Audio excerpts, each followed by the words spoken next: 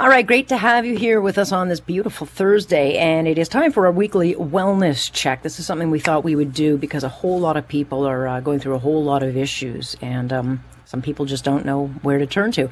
And the question is, do sobriety and summer mix? I mean, it sounds a little bit trite, but for a lot of people, summer's just a great time to mingle, sip on something light and bubbly, get to a party and have some fun. Especially now that we've got all this freedom from lockdowns, there's a huge temptation to let loose. And maybe for those who turn to drugs and alcohol to survive the last 16 months, it is a bit too tempting.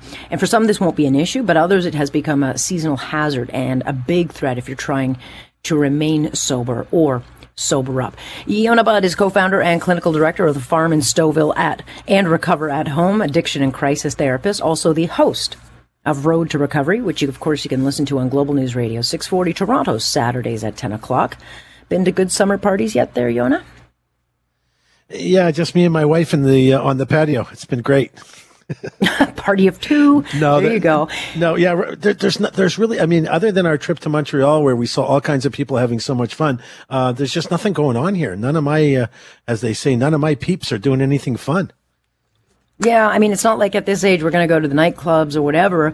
But it is there something about the summer that makes it harder for those who are dependent on booze or drugs to stay away? Is it a seasonal issue? No, I think staying sober in a social environment is a lifetime issue. But certainly the summertime serves it up big time, right? In the commercials, advertisements, people on the streets, patios, everybody seems to be having fun with a drink in their hands. And it's harder to fit in when it's so transparent like that. When you go to a restaurant somewhere and they're serving fine dinner, you don't see it the same way. So summertime is fun. It's beers on the beach. It's, bikinis and short shorts and guys wearing nothing. And, it's that loose, relaxed kind of time of the year. And for many, that includes alcohol. So for people that want to engage in some kind of summer fun, I think you really have to be cautious of where you have that fun. And they have to also recognize you can have a ton of fun without being drunk or stoned.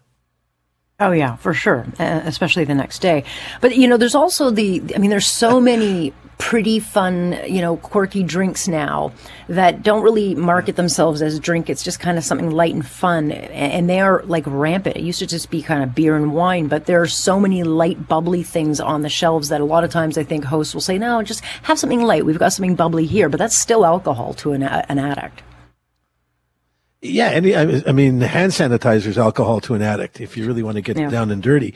But, but I can tell you that I've got a couple of patients in my practice right now that talk to me about, drinking light beer and coolers. So it's not like real alcohol. And, the fact that it still fuels their anger and their bad behavior is irrelevant. The fact that it seems to be an easy drink because you can hardly taste the booze, doesn't make it any less dangerous, especially for somebody in recovery. What about alcohol-free beer? I mean, a lot of people like the taste of beer. Is the alcohol-free beer a safety? So I refer to it as a slippery slope. So okay. It looks alike, smells alike, almost tastes alike, and it's not, right? So number one, you're still kind of doing that thing with something in your hand that you're used to having. I tell people if you used to drink from a bottle, drink from a glass. If you used to drink from a glass, drink from a bottle. So if you're drinking iced tea from a bottle versus from a glass, so whatever it is, but the things that are near beer or alcohol-free beer or marijuana type stuff that doesn't actually have marijuana in it, but it smokes like a joint, it's a slippery slope because it's sort of continue to have the behavior without the buzz. Yeah. And then there are those, I've got a friend who's, they're going to quit smoking dope. They're going to quit smoking dope. And they've told me they're going to quit smoking dope now for months and months and months. And I never kind of get into it because it's up to them, what they're going to do and how they're going to do it. But it's a constant negotiation, after this long weekend, I'm going to stop. And now it's after the summer, as soon as Labor Day, I'm going to stop. Yeah. Is that just, deceptive? Is that just like the never ending negotiation? Does it ever work? Honestly, probably not for the most part. Usually what's going to work for someone like that is when the decision gets made for them. Lose a job, DUI, something like that. But, we fool ourselves, listen, I do it all the time when it comes to eating and working out and such. We fool ourselves into thinking that, I'll get to it when I'm motivated, and I can convince myself I need to be motivated, so I'm not ready yet. And it's all a bunch of BS, right? So if you're doing something that's not good for you and your plan is to change, the time to change is when you recognize it's not good for you, right there and then. On that moment, throw out your weed, whatever you've got left, get rid of the bong, whatever you got to do, and just start from scratch right there and then with, hopefully some good supports and people, cause if you've been smoking most of your life, and even though you're functional and you're doing really well and life seems to be good and everybody's happy, it doesn't mean that you're not attached to the THC and to the CBD and to the fact that you're smoking. So breaking that, even for a functional person, quote unquote, whatever that means, requires some help. And, there's ways to get off of THC, that are pretty painless. And, but it is addictive, and it does have a chemical interaction in your body. And it's a very difficult lifestyle thing to change. Like alcohol. I think they run close. Yeah.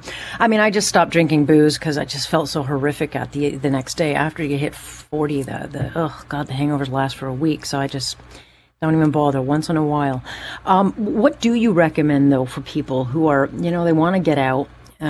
People want to have people over, but they know that if they go, there's going to be a huge amount of pressure to have one or two drinks. So first of all, there's all kinds of reasons why I'm not drinking today. I'm on a diet. I'm on medication. My doctor said it's not good for me. I decided I'm just not going to drink anymore for a while. So you can, and you can easily, cranberry and soda, orange juice and soda. There's a million things you can carry around that look like a drink if you want to be, undercover brother kind of guy or girl. Mm-hmm. But for the most part, you need to have some support. So you need to go somewhere where people someone at least recognizes that you're not drinking, so they can be there for you and be beside you and hang out with you.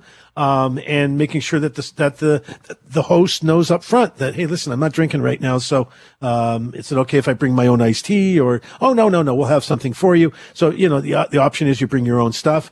And the best solution is if it feels uncomfortable, get the hell out. Just got to call, got to leave, love you guys, got to go. But if you don't feel comfortable, that's the time to cut bait and run. Because if it feels uncomfortable in your gut, it's just a function of time before you do something out of guilt or peer pressure. Yeah, and then it leads to 2 and 3, and then, of course, it becomes more regular. Exactly. You've been doing this an awful long time. Are people more aware now because we have mental health days, and we've talked a lot about opiate addiction and people having problems? Are more people more aware and more understanding and supportive than they used to be when people say, no, I can't have anything? Or is there still that kind of, come on, just one?